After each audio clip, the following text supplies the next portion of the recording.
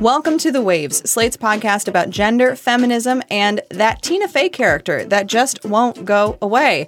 Every episode, you get a new pair of feminists to talk about the thing we can't get off our minds. And today you've got me, Shayna Roth, senior producer at Slate and producer of The Waves.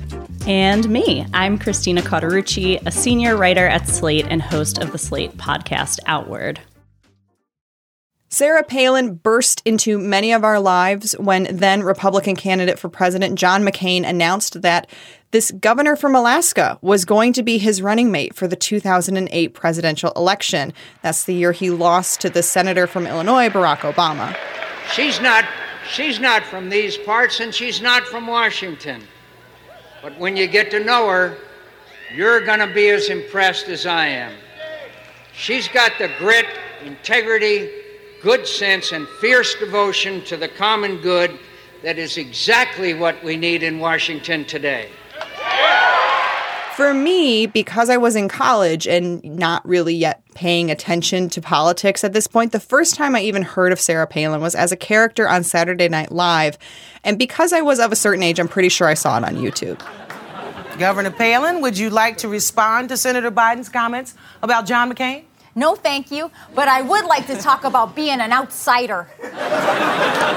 You see, while Senator Biden has been in Washington all these years, I've been with regular people, hockey moms and Joe Six-Packs, and I'd also like to give a shout-out to the third graders of Gladys Woods Elementary who were so helpful to me in my debate prep.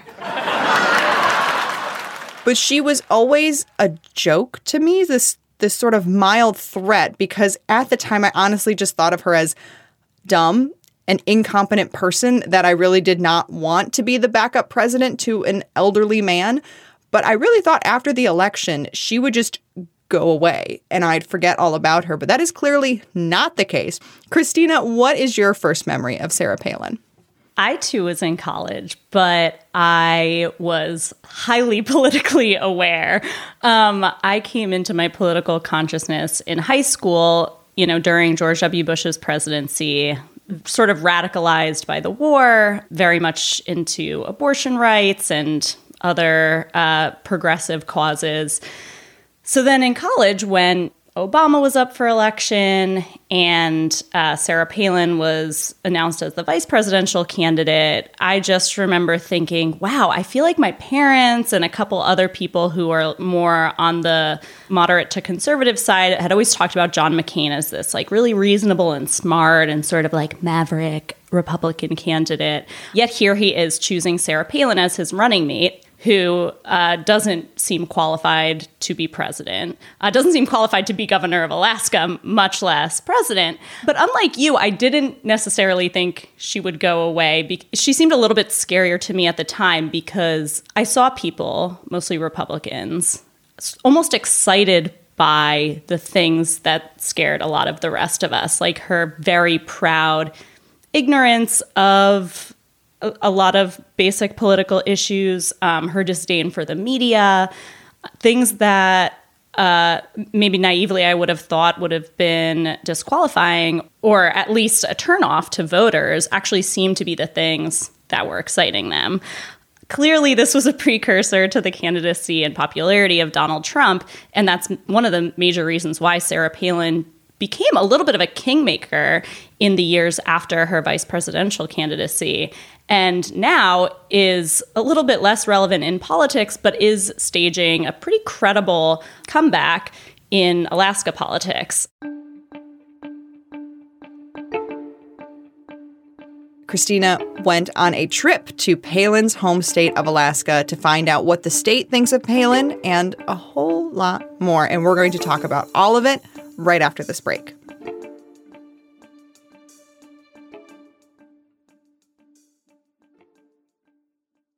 Welcome back to The Waves.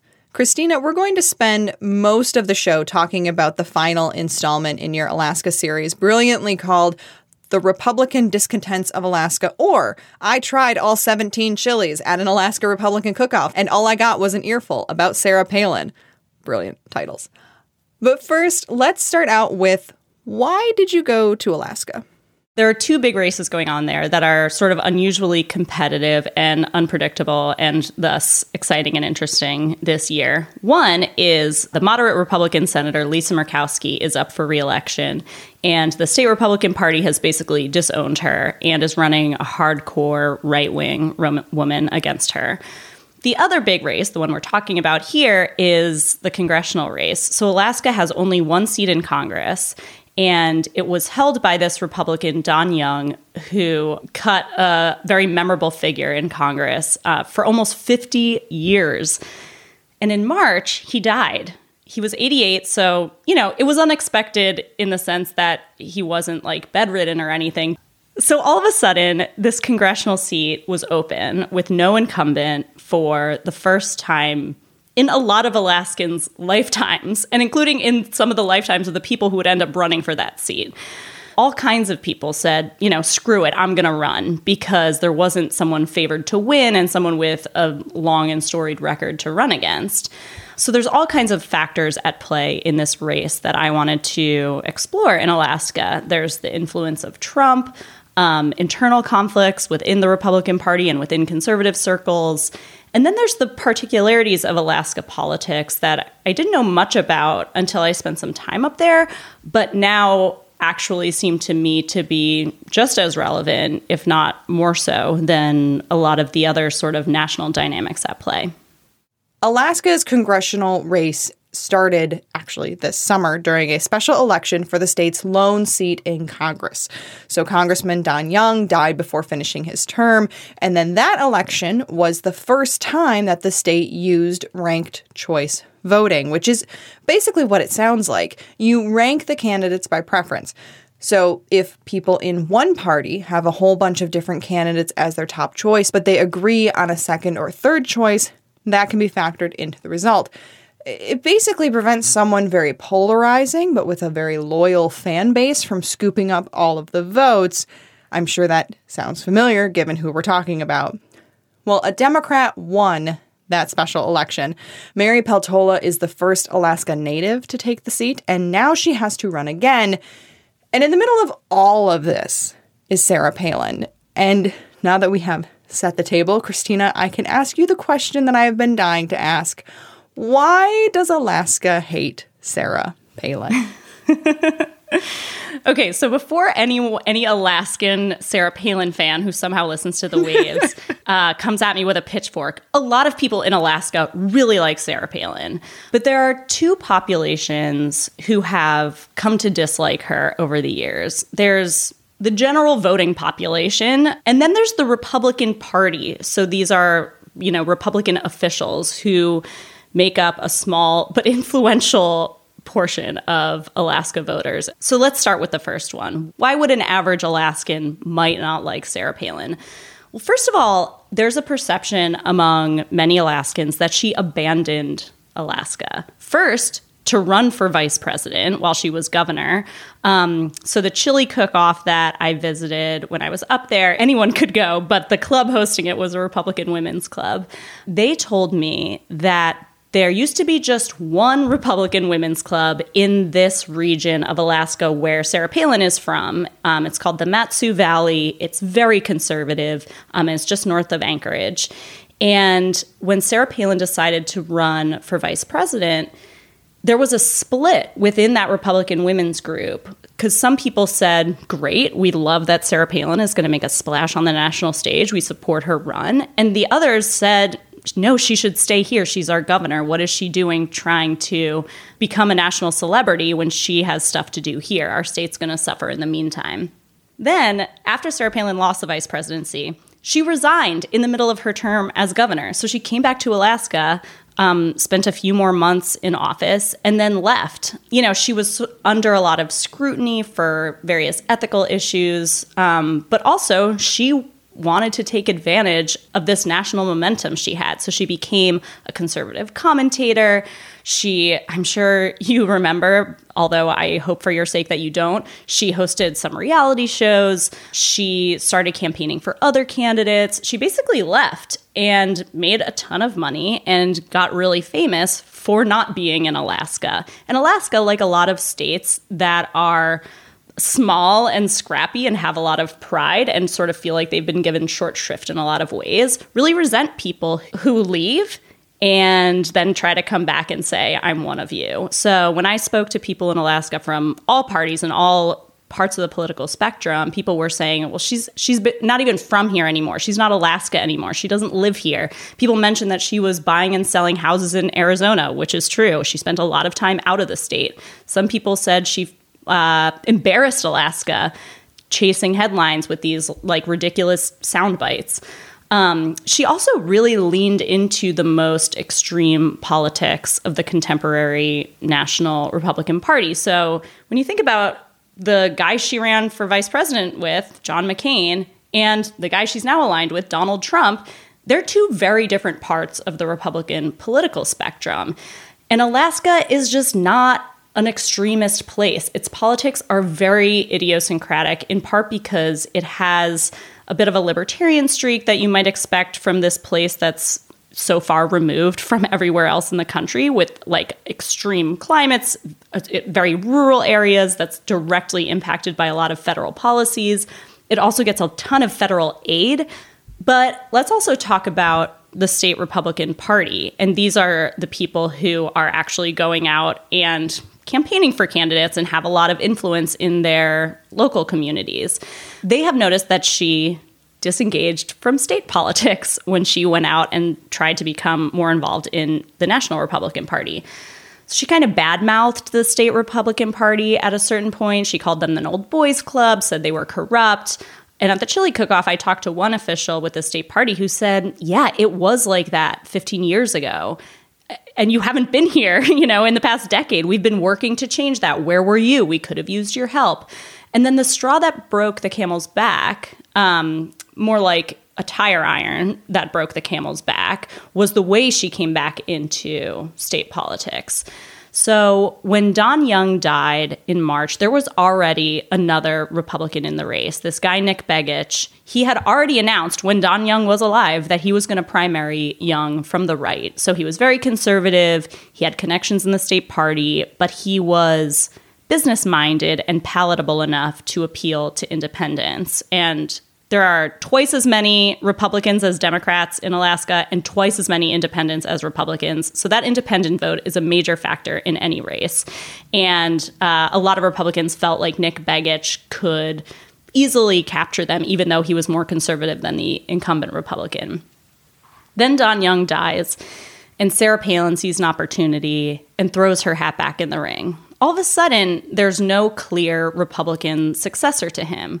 So I'm omitting a couple of other Republicans who also shot their shot because they really didn't stand as much of a chance. And it was really Palin that upended the dynamics of this race that the Republican Party thought should have been not an easy win, but not as much of an upset as it ended up being. So Democrats and centrist independents coalesced around Mary Peltola and this independent candidate who ended up dropping out and endorsing Peltola.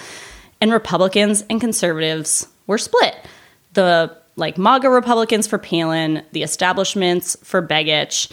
And again, this is a little oversimplified because Alaska is so unique, such that a lot of state Republican Party officials, you would definitely call them MAGA Republicans or right-wing. They're big supporters of Trump. They're not moderate by any means. They're supporting a ban on abortion with absolutely no exceptions. But they are less enthralled to the cult of personality of Trump. Trump has endorsed Sarah Palin, and they don't care.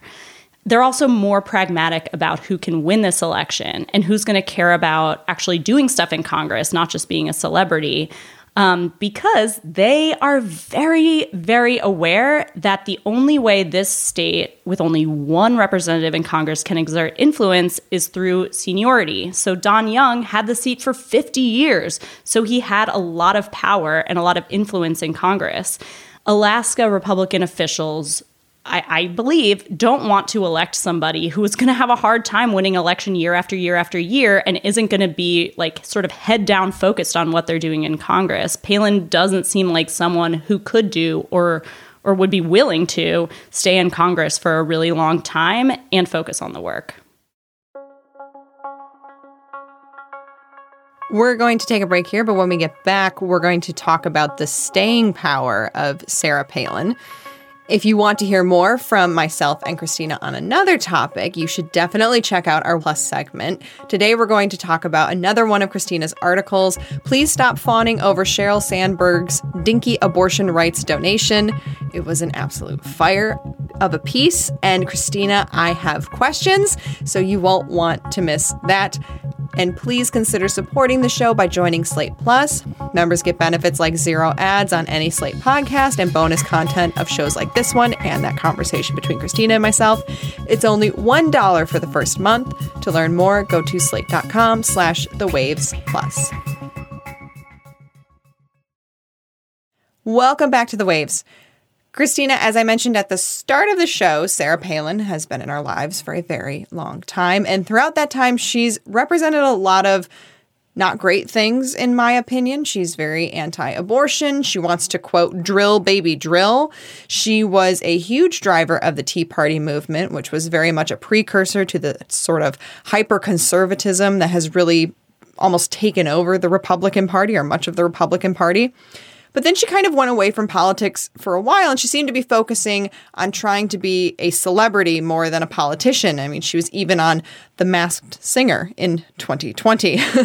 So now that she's trying to find another foothold in politics, why are we giving her oxygen? Do you think we should even be talking about her? Is this the sort of thing where this is one of those personalities where, like, we should just leave them alone and they will eventually go away and not be so dangerous? I think we've seen that that's not how politics or talking about people works. Well, first of all, she's running for office, and for a long time, she was leading the polls because she has fantastic name recognition. So she still stands a shot at winning this seat, at which point she would have real political power in Congress. And so we definitely shouldn't ignore that. The other part of this is however this election turns out, Trumpism is not going away. And Sarah Palin is a celebrity in the MAGA community. She's certainly going to continue to play a role in the conservative social media and just media. And the things that appeal to people about Sarah Palin still appeal to them about other candidates too.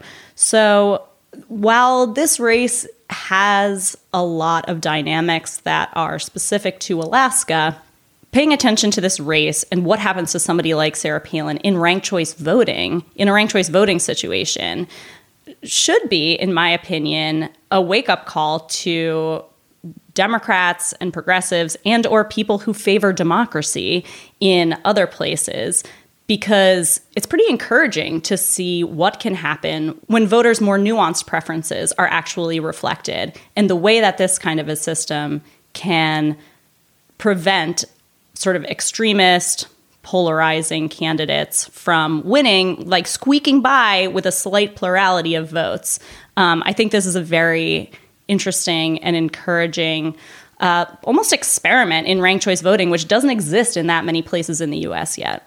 One of the things that really startled me when I was going down the Sarah Palin memory lane as I prepped for this episode was the Saturday Night Live sketches and just all the buzzwords and ideas that are still so much a part of our culture, like fake news, liberal media. I had forgotten that those terms had been around for that long. But the one sort of thing that really hit me was this sketch from Saturday Night Live with Sarah Palin and Hillary Clinton having a joint message together. Now, I know it must be a little bit strange for all of you to see the two of us together. What with me being John McCain's running mate and me being a fervent supporter of Senator Barack Obama, as evidenced by this button. Tina Fey is Sarah Palin, per usual, and Amy Poehler is, in my opinion, the best Hillary Clinton.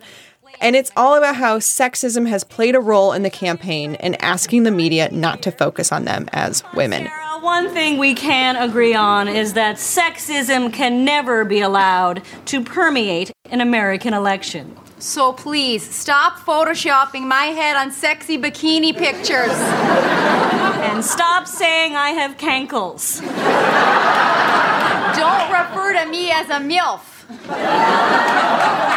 And don't refer to me as a flurge. I Googled what it stands for, and I do not like it. Reporters and commentators, stop using words that diminish us, like pretty, attractive, beautiful. Harpy, shrew, boner shrinker. I couldn't help but feel really depressed about how little progress has been made, just sort of in general, as a nation, since that sketch came out. What do you think of the overall trajectory Sarah Palin has been on?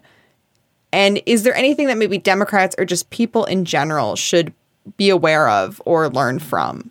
I think we've done a better job in the years since Sarah Palin at recognizing that gender doesn't have to be the most salient characteristic of a political candidate. And so certainly Sarah Palin has been the target of sexist complaints and criticism. It doesn't mean that calling Sarah Palin dangerous or even ignorant is sexist. Talking about her wardrobe isn't sexist. I feel like we've talked about this on The Waves before, where, you know, the way people present themselves is actually really relevant to the, you know, their political persona and the place that they hold in their political movement. I also think the way white women in particular have advanced MAGA ideology and culture is important when we think about Sarah Palin's rise. And looking back on the reaction to Sarah Palin when she first came onto the national political scene, it almost seems sexist to underestimate that we all underestimated what she would be capable of. And I think the fact that she was a white woman was part of that, because people assume that she doesn't have the political savvy to really claim I don't think it was all overestimation of the Republican Party and how committed to ideals they were. I think it was in part an underestimation of her. We're finally coming around to internalizing the truth that white women are, in a way, acting in their own self-interest when they support Republican candidates, that it's not just all about abortion or something like that, or about, you know, equal pay, that there are other benefits that white women receive from their alignment with white supremacist candidates and their promotion of, you know, myths about Obama's birth certificate or whatever. Sarah Palin was sort of at the vanguard of that.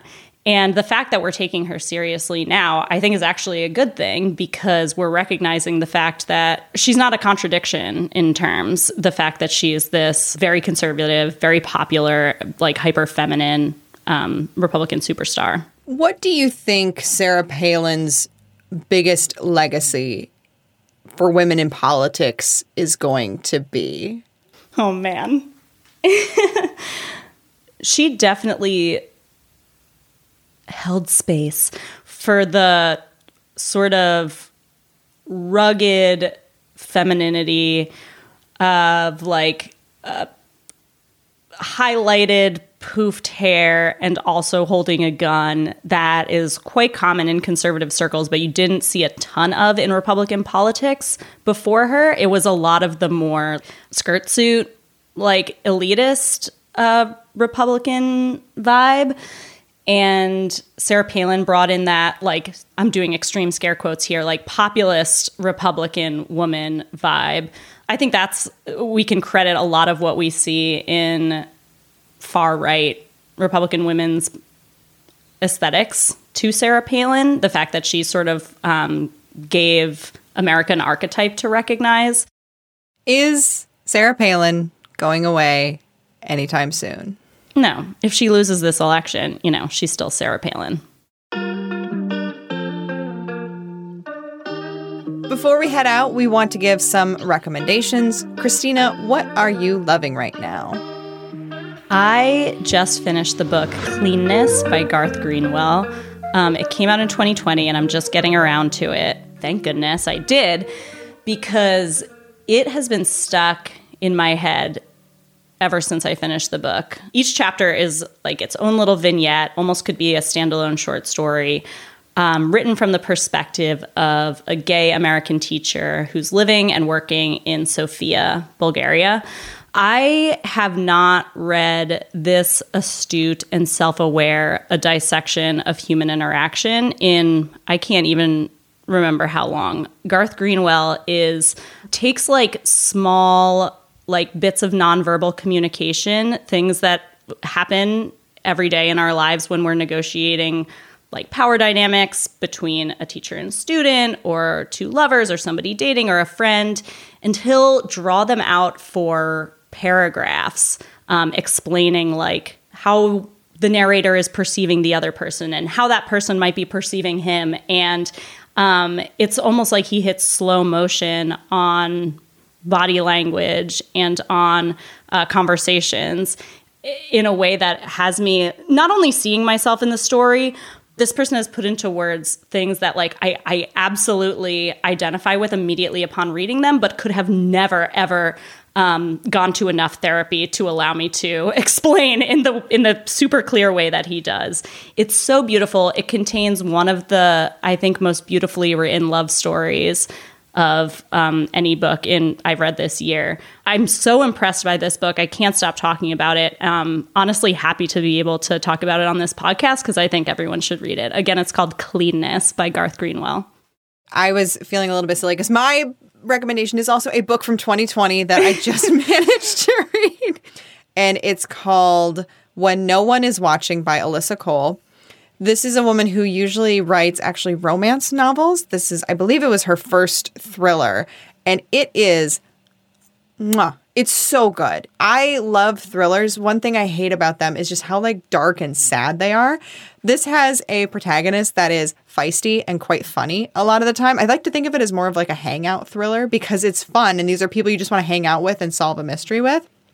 And I don't want to give anything away, but this is the perfect description that I found for it. Rear Window meets Get Out in this gripping thriller from a critically acclaimed New York Times notable author in which the gentrification of a Brooklyn neighborhood takes on a sinister new meaning. It was so good. And I think those two comps are absolutely perfect. Rear Window and Get Out. It's just incredibly well written. It's very fast paced. It's fun. It's a really intriguing mystery. I could not put it down. I was up very late finishing it. So When No One Is Watching by Alyssa Cole, I highly recommend people go check that one out as well. Oh, that sounds great. Thank you.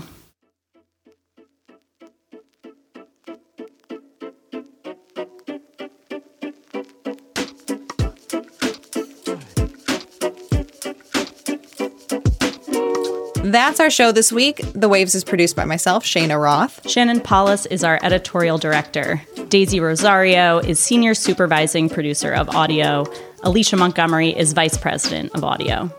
We would absolutely love to hear from you. Please email us at thewaves@slate.com. And The Waves will be back next week. Different hosts, different topic, same time and place.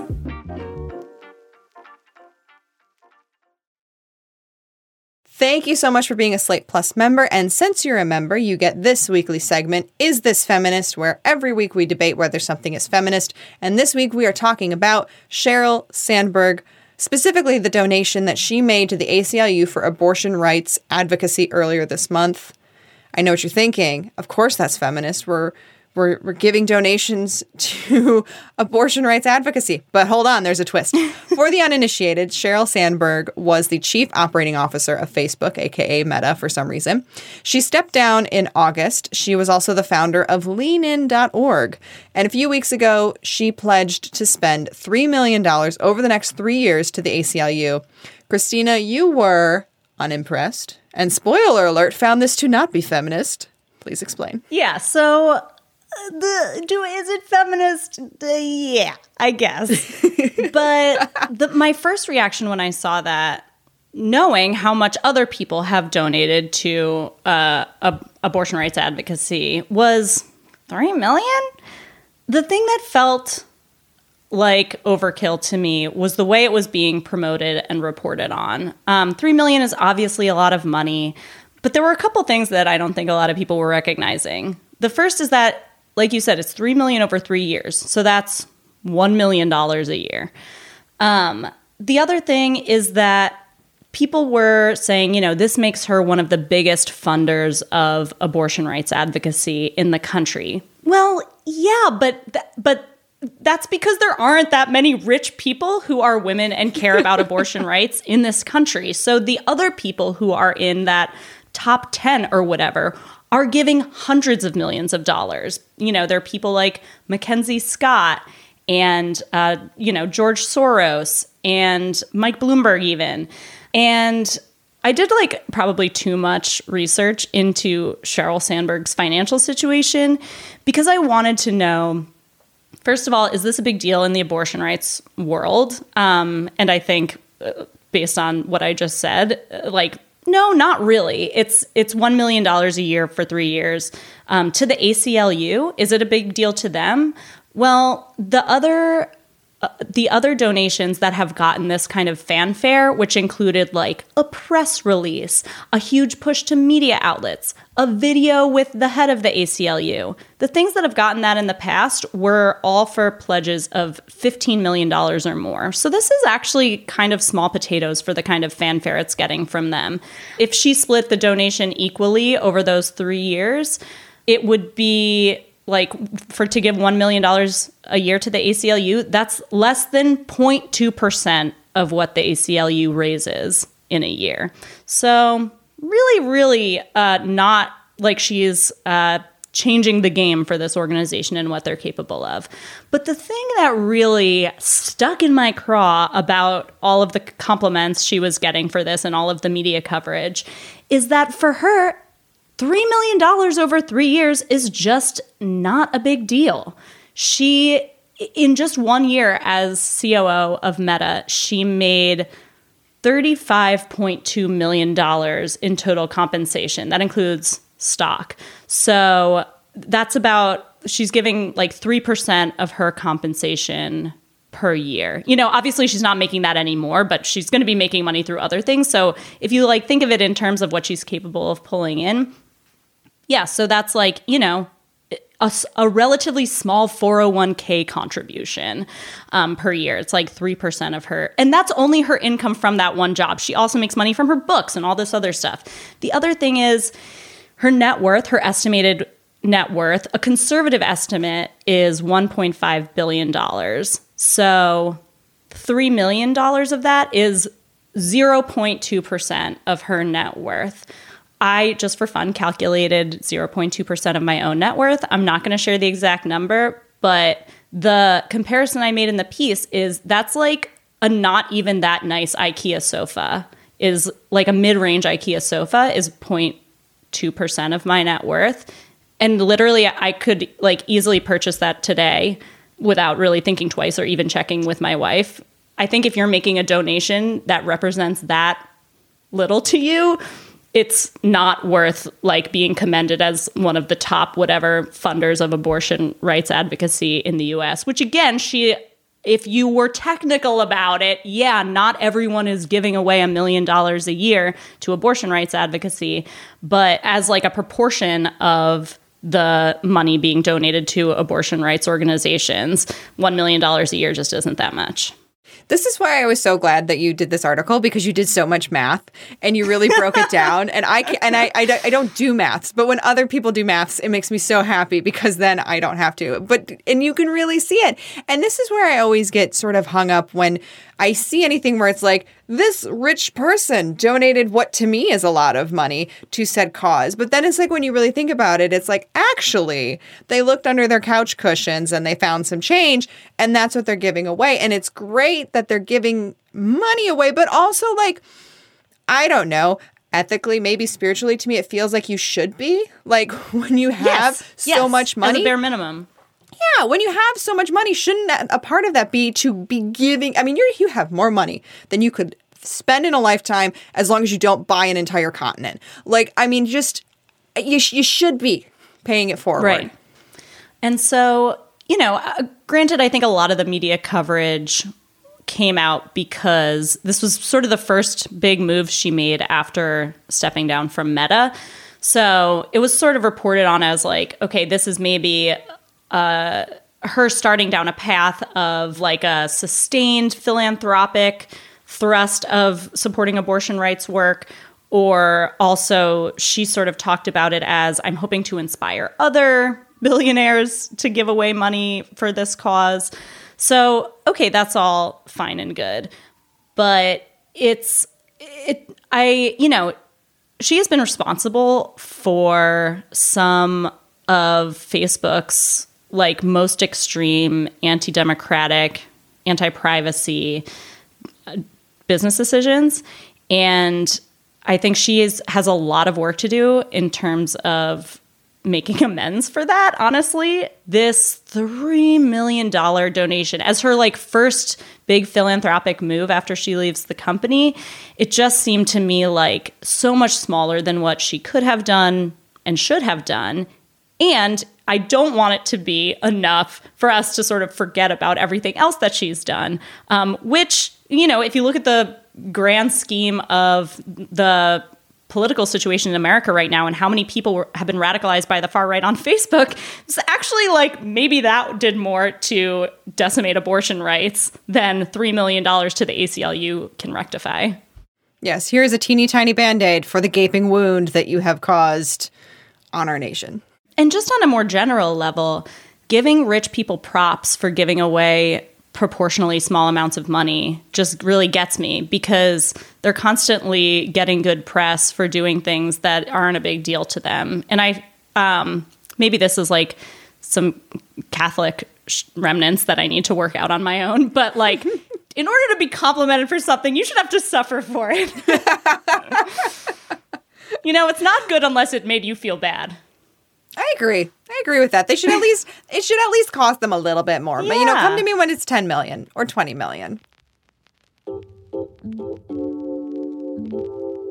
right. Is there something you're dying to know if it's feminist or not? We would love to hear from you. Email us at thewaves@slate.com.